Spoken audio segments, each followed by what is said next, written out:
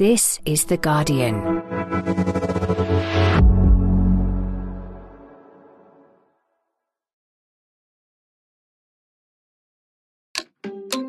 This week, the Home Secretary Suella Braverman has been making a splash across the pond. Uncontrolled immigration, inadequate integration, and a misguided dogma of multiculturalism have proven a toxic combination for Europe over the last few decades. In a speech in Washington, she ramped up the rhetoric on immigration yet again. But who exactly is she aiming to impress? Meanwhile, HS2 is back in the news again, and the King of the North is not happy. London never has to choose between a north-south line and an east-west line and good public transport. Why is it that people in the north are always forced to choose? I'm Gaby Hinsliff, in for John Harris, and you're listening to Politics Weekly UK for The Guardian. Joining me today is The Guardian's political correspondent, Kiran Stacey. Hello, Kiran. Hi, Gaby. So first we're going to talk about the Home Secretary, accused this week by her own MPs of using dog whistle rhetoric in a speech to the US on immigration. Multiculturalism makes no demands of the incomer to integrate. It has failed because it allowed people to come to our society and live parallel lives in it. They could be in the society, but not of the society.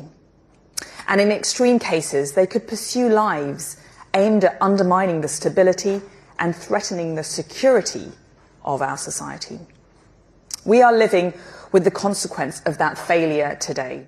I mean, that instinctively feels shocking to me in some ways. It's something that 10 years ago, I mean, it's not surprising anymore. Your sort of instinctive reaction is, it's just Suella Braverman being Suella Braverman. It's what she always says. But 10 years ago, a Home Secretary wouldn't have gone that far, I don't think. Firstly, challenging UN Convention. Secondly, tying together the idea that legal immigration is too high with the idea that multiculturalism has failed, that immigrant communities are living parallel lives, whether they're legal or illegal. Did it strike you as a departure or not?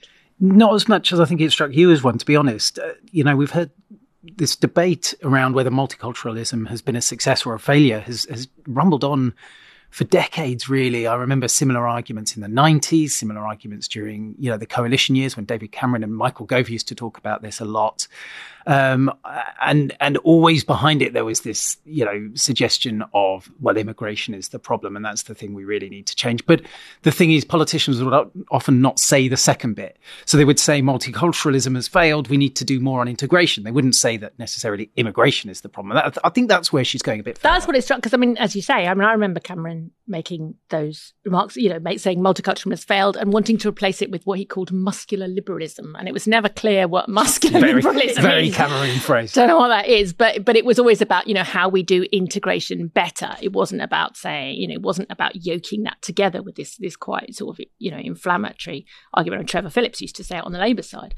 But the other thing that struck me from this speech was the statistics she uses. Some of them are incredibly dodgy. She uses this figure that comes from a CPS, Centre for Policy Studies report of 780 million people worldwide could nominally have the right to seek asylum, which makes it sound as if, they're all 780 million of them are pretty much at Dover as we speak. That figure is exaggerated, isn't it? The UN says that's taking everyone who could possibly theoretically ever potentially. Yeah, for sure. It reminds me a bit of some of the claims made during the EU referendum. So you take a potential circumstance and make it just sound like it's about to happen. Turkey joining the EU being a classic example. Turkey is not about to join the EU, but suddenly that's a big part of the campaign. I think it's interesting, how do we respond to that? And how do agencies respond to that? Because, you go out there, you fact check it, you say this is not quite right. People don't really listen. They listen to what Suella Braverman's been telling them, especially if they have a tendency to agree with it in the first place. So, there's always been a misuse of statistics in politics, and it's always been our job to try and clear that up. But it does seem, she in particular is willing to push the boundaries on what she can and can't say and what the truth of that is. And she does it again. There's another clip here of what she had to say about asylum claims made on the basis of homosexuality. Let me be clear. There are vast swathes of the world where it is extremely difficult to be gay or to be a woman. Where individuals are being persecuted, it is right that we offer sanctuary. But we will not be able to sustain an asylum system if, in effect, simply being gay or a woman or fearful of discrimination in your country of origin is sufficient to qualify for protection. So again, she's almost making it sound like this is an easy routine. This is like a sort of growing routine. Millions of people are trying to use this routine. But in reality, less than 2% of asylum claims are on the basis of homosexuality. And if you talk to practitioners in the field, they will say it's one of the hardest ways to prove prosecution, because often if you're coming from a country where, homosexuality is legal, the last thing you do is carry evidence around with you of any gay relationship that you might have had. So it's very hard to prove when you get to the UK that you did have one. It feels almost more like a political, a party conference speech, a political speech, than it does a Home Secretary kind of speaking abroad. Do you think it was more than just a sort of routine visit to the US? Do we think she possibly have anything else in mind? Well, I don't think it's too cynical to suspect that might be the case, and that's how it was briefed to the papers in advance, to friendly papers, I should say, as Suella Braverman usually does her briefing to a select few papers. The Guardian, unfortunately, not being one of them. But yeah, that was definitely how it was written up. This was her leadership pitch, and why would she do that speech in Washington? I mean, that doesn't really make any sense unless you're trying to present yourself as some kind of flag bearer for an international movement. That's not something that a Home Secretary would do. That's something a party leader would do. I remember Liz Truss used to go to Washington all the time to give her credibility. Yeah, that is kind of in the playbook of Tory leadership hopefuls. So clearly, yes, she's trying to roll the pitch for a possible leadership bid in the future. My question is, well, why did Rishi Sunak let her? I mean, that's the interesting thing, isn't it? Because she's a threat to him, obviously. Any leadership contender is a threat to a leader who's this far behind in the polls, but she's also useful to him. I mean, the fact that she will go out and push the boat out as far as she possibly can as Home Secretary means he doesn't have to do it. And if your image is Mr. Nice Guy, the person, the sort of kind of Tory that's still popular in Surrey, then maybe you don't want to be the person associated with that. Yeah, and that's definitely true. And Tory leaders have done that for a long time. They've often let their Home Secretary go out and make statements that they might not want to make themselves. The relationship between those two is so interesting because she regularly says things you just think, well, either Rishi Sunak believes this and he's presenting himself in a very different way to the public, or he doesn't believe it and he's letting her get away with murder, really. I remember when she waded into that row over the Golly dolls in that pub where she suddenly started criticising the police before she had all the facts and then had to row back, and that would have been a real embarrassment for most Home Secretaries, and Rishi Sunak just kind of glossed over it and let her get on with, let Suella be Suella. So the question is, why is he doing that? I think the key moment in their relationship came when Boris Johnson looked like he was going to get into the Tory leadership contest, flew back from holiday to start canvassing MPs, and Suella Braverman told him, no, I'm sorry, I'm putting my lot in with Rishi Sunak. Clearly there was a deal done between them at that point. It was an absolutely pivotal moment in getting Sunak the leadership. My theory is that, I don't know if this was done explicitly or not, but she obviously, part of the deal to back Rishi Sunak in the first place was that she would get to be Home Secretary. And I also wonder whether part of the deal is, and you'll back me when I end up running for leadership. And it wouldn't surprise me to see Rishi Sunak do that. Now, he's probably made a calculation of, look, the election's going to go one of two ways. We win, in which case I'm the most astonishingly successful party leader in a generation, and clearly I'll stay as Prime Minister. And I can sack you after that.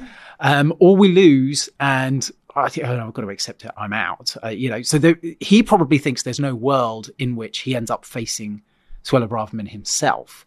Therefore, let her pitch role for the leadership. Be very contra-brand, though, to back her before you leave. I just wonder, though, as well, if there comes a point at which, because it's not as if she is a sort of tremendously successful in just basic everyday managerial terms Home Secretary. I mean, if you look at what's happened on her watch to crime, if you look at what's happened, the whole one of Rishi Sunak's great 5 targets for this year was to reduce small boat crossings. That's probably what we'd be talking about if we weren't talking about Suella's speech in Washington. She has not managed to achieve the priorities that you would expect a Conservative Home Secretary to achieve. She's not been a successful Conservative Home Secretary in that sense. There comes a point, doesn't there, where keeping her on becomes damaging. And every reshuffle, there's this debate about will he fire her and get someone in to sort out the Home Office. It never quite happens. Well, I just don't know how much you can do, especially at this stage of a parliament. I mean, the Home Office has, as we know, been broken for many years. And the whole idea behind splitting it into, taking justice away from it was supposed to fix a lot of these problems, but clearly hasn't. You've now got this astonishingly long backlog of asylum cases. So long, in fact, now we're housing people in hotels at the cost of billions of pounds a day. The system is so broken, it's going to take a lot longer than she's had in office, and probably a lot longer than maybe the Tories have left in office to fix it. It feels like the kind of thing that's only going to be done after an election when someone's got a fresh mandate, either party really. In which case, given that it's very difficult to fix these intrinsic problems, I suspect that's one of the reasons she's been given license to push her rhetoric that bit further, because what you do is you take attention away from what's actually happening. But you're absolutely right. They are very vulnerable on the question of her success or failure. When those net immigration numbers came out and showed net immigration at record levels, that was a real moment, I think, where a lot of Tory supporters thought, well, if they're not even able to bring net migration down, then why are we voting for them?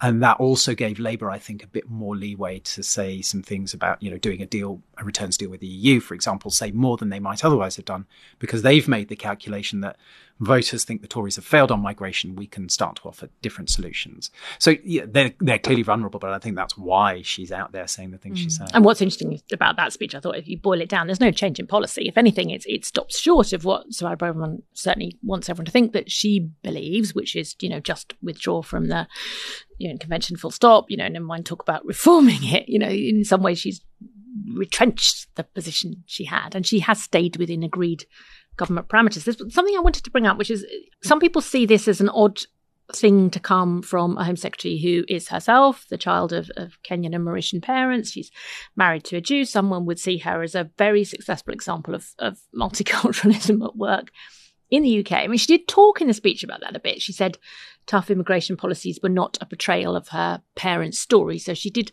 address that. But there's a tension here, which I think a lot of politicians from ethnic minorities would perhaps recognise, where you're held to a different standard than a white Home Secretary. Yes, but I wonder what standard that is. I think maybe this is what you're saying. She's allowed to say things that a white Home Secretary wouldn't be allowed to say. And that's one of the reasons I think that we've had stronger and stronger rhetoric on migration and multiculturalism, is because we've now had two women of Indian descent as Home Secretaries, and they are allowed to say things that I think even Theresa May, if she'd have said things, she'd have been called racist. Now, none of this is to say that Suella Braverman isn't entitled to those views. She clearly is. But you're right, she's got evidence in her own family of what multiculturalism can bring.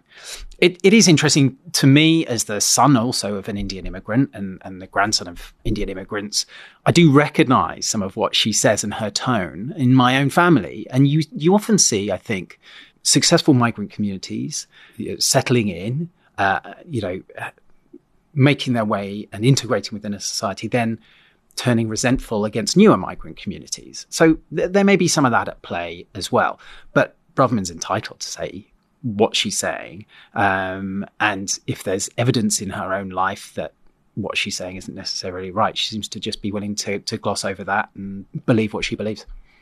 And certainly in the US, it seems to have gone down very well. She tied it in all the way through the speech with what's happening in the US, with the immigration debate in the US. It's got us some great headlines from some US papers. It really feels like we're seeing the British right learning from the US Republican right at this point, adopting their talking points. Well, look, I mean, I spent 4 years in the States and I got back last November, and it's very noticeable that the British right is not where the American right is. I mean, the American right would have used much more inflammatory language than this, would have adopted a less sober tone.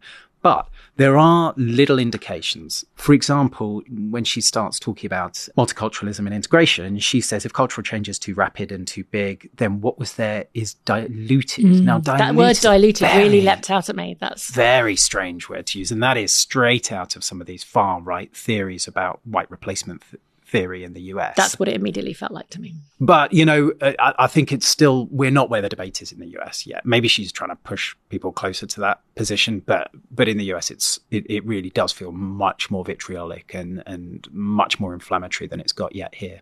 Hold that thought, we'll come back to it. But let's pause here for a minute. And when we come back, we'll be talking about HS2 and what its delay, or maybe delay, means for levelling up and for the North-South divide.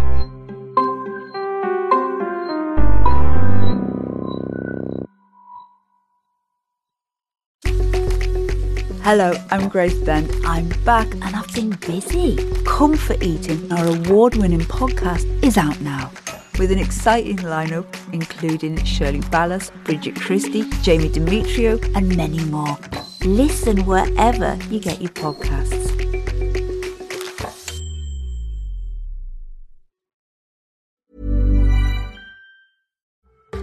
Mit Asana erhalten Sie einen Überblick über alle Details an einem zentralen Ort, damit Sie und Ihr Team sich auf die wirklich wichtigen Arbeiten und Ziele konzentrieren können.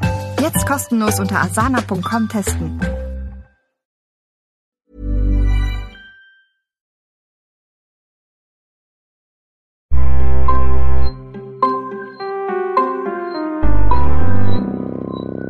Welcome back. Now, the news that HS2's future is once again in doubt has united northern commuters, Tory MPs and businesses who planned their relocations around what was meant to be a new fast rail route to London in uproar. Kiran and Stacey still with me, and now we're also joined by Helen Pidd, the Guardian's North of England editor, who is currently travelling the route of HS2, or where HS2 would go if it was actually going anywhere. Helen, where are you exactly at the moment? Hello, I'm sitting outside a mansion in Cheshire, which until 4 years ago was owned by the comedian John Bishop. He sold up to HS2 when it became clear that the rail line was pretty much going to go right the way through his mansion, and he sold it for a reported sum of £6.8 million. Wow, and we're coming to you live from a broom cupboard in London. Can we just start by talking about why HS2 is back in the news, Kiran? Yeah, well, this is supposed to have been part of Rishi Sunak's government reset, the first leg of which was the announcement that he was going to push back some of the net zero targets. And from our reporting, we now understand that some kind of rollback on HS2 was also on the agenda. But as was also the case with the net zero announcement, I should say, it has been leaked to journalists in advance. And that has started an incredible fight within the Tory party as well as outside of it. And I think from what we can tell, the Prime Minister's got a little bit spooked by this and has decided to push back any announcement on what he's going to do with HS2, probably to the autumn statement, although he will have to refer to it during his conference speech next week up in Manchester itself. But I guess some of the damage is done, isn't it, Helen, in terms of what people feel about what they've heard? It feels like yet another sign that the North doesn't really matter. Yeah, definitely. I would say that there's a sense of disbelief, whichever side of the argument you're on with HS2, because it does not enjoy universal support in the north of England. The people who don't want it to happen don't believe that it won't happen. They still think that somehow the railway will get to Manchester. And those who want it to happen don't think it's going to arrive here. So there's a lot of confusion and there's just frustration, this idea that there's these big promises that are just not fulfilled. And this has been rumbling on for so long. I've been the North of England editor for The Guardian for 10 years now. And I've spent my entire tenure writing every few years about HS2.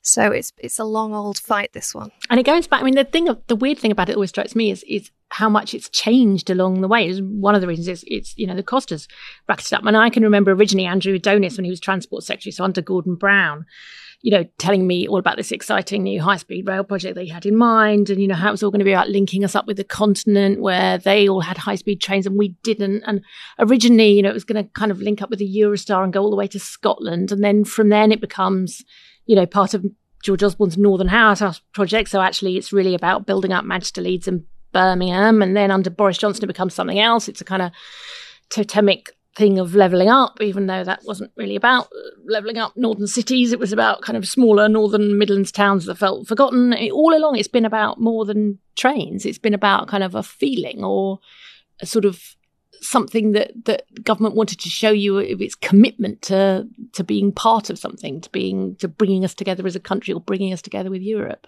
It's never just about the trains, was it? Definitely, and I think it kind of the original premise sounded pretty awesome. The idea that you could get on a train in Manchester and arrive in Paris, I don't know, was it 2 hours later, something like that? And it's sort of been watered down, and we're now in this absolutely absurd situation where the HS2 might end up being a suburban railway station in Acton in North London, taking people to a slightly out of Birmingham railway station. Slightly slower than the existing train from London to Birmingham. Yeah, by the time you've got into the centre of Birmingham or London, it's crazy. And it's all along the way, it's racked up extra costs. So you've moved from a sort of 30 billion scheme to what might now be a sort of £100 billion scheme or more. Given the way that cost has ballooned, I mean, do you see any merit in the argument that we might perhaps hear this autumn that, government could say, well, no point throwing billions more into this project. We could do so much more with that money for the North in other ways. We could pour it into maybe east-west, rail linking up Liverpool and Hull, or we could just improve kind of local commuter routes in the North. Do you see that being a selling point at all? I think a lot of people would like the sound of it, for sure. But you don't have to scratch very far beneath the surface of that argument to realise there are some quite big flaws in it. I mean, one of the benefits of HS2, which is not emphasised enough, is that it's not just about getting to London faster, it's also about freeing up capacity on the West Coast Main Line, which is absolutely chocker at the moment. With the Pendolino trains to London, it also has freight on that route. So if you take out the fastest trains on that line, then you gain lots of local capacity and you can run way more local stopping services. So there's that argument. And there are a lot of people saying, don't build HS2, put the money towards Northern Powerhouse Rail instead. Northern Powerhouse Rail is an east-west railway line, which would tunnel through the Peak District. That's going to be massively controversial. And that's just a wiggly line on a map at the moment. They haven't gone through any of the difficult bits, which is arguing with landowners, compulsorily purchasing properties along the route. So that is certainly not a quick fix. And so, like I said, it's sort of a nice idea that you could just use the money for local services instead. But apart from, putting on more buses or something, there's nothing that they could do quickly within the next 5, 10, maybe even 15 years. You're going to be writing about it for another 10 years by the sound of things. No. We'll make you. I want to just zoom out a bit now and look at what this tells us about Rishi Sunak. And the HS2 decision and the net zero decision came as part of briefings that, he wants now to set his own agenda. So maybe get rid of things that were associated with predecessors. So we had last week the rollback on the net zero targets, continuing this week, by the way, with the decision to go ahead with the drilling in the Rosebank oil field in the North Sea. It feels like, Rishi Sunak doesn't really talk about levelling up, doesn't really use that phrase much. It feels like, that was yesterday's thing in a way. But what's the alternative big idea if so? What's the thing that defines the Sunak project? Well, I've spent the last week talking to people in Number 10, just kind of asking them versions of that question. What's this about? What's the big idea? And the theme of it is supposed to be, this is a guy who thinks of the long term, not the short term, and he's willing to take unpopular decisions if it benefits the country in the long term. Now, that's a bit disingenuous. If you actually look at the net zero announcements, they aren't really very long-termist. They're arguably quite short-termist, and they're also quite populist. They seem to have actually given him a boost in the polls. So this idea that he was doing something unpopular to benefit the country in the long term doesn't really hold water. But that's certainly the narrative. And part of that narrative is there is no big idea. So he's not, a conviction politician. He's not here to sell you, an unbuildable scheme. He's basically not Boris Johnson. That's the undertone behind all of this. He's the guy who's just going to come and methodically fix some of these messes that we've got ourselves into. Interestingly, that is almost exactly the same pitch that Keir Starmer makes. So they've both put themselves in this, Keir Starmer talks all the time about the long term and the fact that government makes short-term decisions, which puts it into a worse position. So they're both pitching themselves on exactly the same ground, but obviously we'll have different ideas of what that means. And they're both vulnerable in some ways, I think, to the same criticism, isn't it? Which is that feels a little bit bloodless, really. Yeah, it does. It's a little bit uninspiring. And in Sunak's case, you sometimes feel, I get the sense they didn't quite realise how much pushback they were going to get with this announcement, which is odd because it should have been obvious.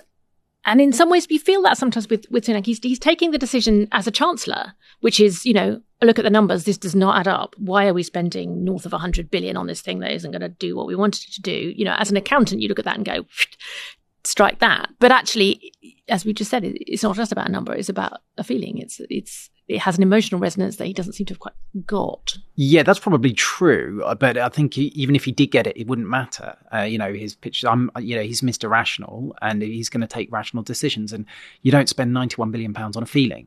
And I have some sympathy with that personally. You know, we've had a string of politicians who've sold us feelings, one in particular, who sold us high emotion and drama. And that hasn't necessarily always played out, as we might hope. So I don't know exactly how deliberate it is to paint himself in this way, or how much it's just a reflection of his own personality. But I think the calculation that Rishi Sunak and Keir Starmer have both made is the public is a bit tired. They want politics to go away for a bit. They're quite happy with somebody managerial coming in.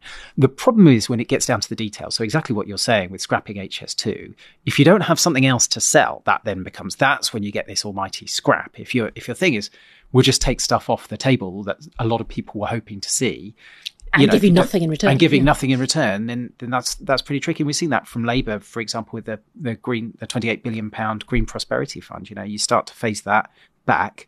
What else are you offering? Helen, is that how it feels to you? That like something's being taken away and nothing's being given in return? Definitely. I mean, if not HS2, then what? Given that we've had 13 years of Conservative-led governments and their flagship kind of policies for the Northern Powerhouse, and then levelling up, what is there to actually show for that? I mean, you could argue that George Osborne delivered Metro mayors. Andy Burnham, he would probably still be an MP if it wasn't for George Osborne. So I guess we've got some slightly more powerful, well, they're certainly noisier local representatives, but they're fundamentally very underpowered, and they have to go with a begging bowl to the Treasury every time they want to do anything major. So we've got Metro mayors. What else have we got? Levelling Up Fund, which is delivering what? Like, they're tarting up a few town centres, maybe rebuilding a few swimming pools here and there.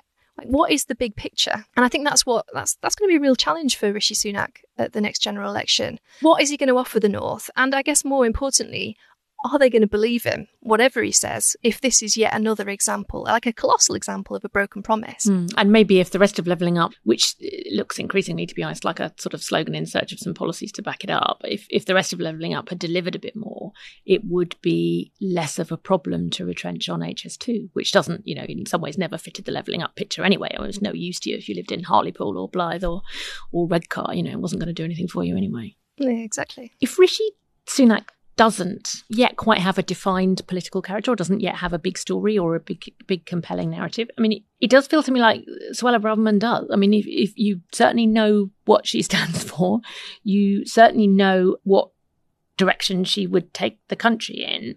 If the Conservatives lose the next election, there's going to be a leadership contest, and they're usually won by someone with a compelling argument for why your party lost and where you're going instead. Is it now her wing of the party, that kind of NatCon right wing, that has the clear narrative? I think it does, and they have the momentum behind them as well. The One Nation centrist Tories have kind of given way until suddenly the right wing of the party is really in charge of a lot. And I think, a lot of people are talking about the next leadership contest as coming down to a contest between Suella Braverman and Kemi Badenoch, both of whom come from that wing, and both of whom, by the way, they sell their message very convincingly. So you can definitely see them doing well during a leadership contest. I'd just add a couple of caveats to that. One is you never quite know what's going to happen in a leadership contest. Somebody can come out of nowhere. Second is the One Nation group do have people they can put forward. I mean, I think of James Cleverly, the Foreign Secretary, would make a very good leadership candidate. The problem is they're only just realising they've got to fight back if they're going to reclaim some space in the party. So it's up to that group now, whether it's on net zero stuff or migration or whatever, to actually push back a little bit and to set out their stall about where they would like the party to go. If they start doing that, who knows? They could regain the whip hand, but certainly at the moment they look like they're still on the back foot. Kiran and Helen, thank you for joining us today. Thank you. And thanks for listening. I hope you enjoyed today's episode. If you did, please make sure you subscribe to Politics Weekly UK wherever you get your podcasts. Even better, leave us a review, even maybe a nice one.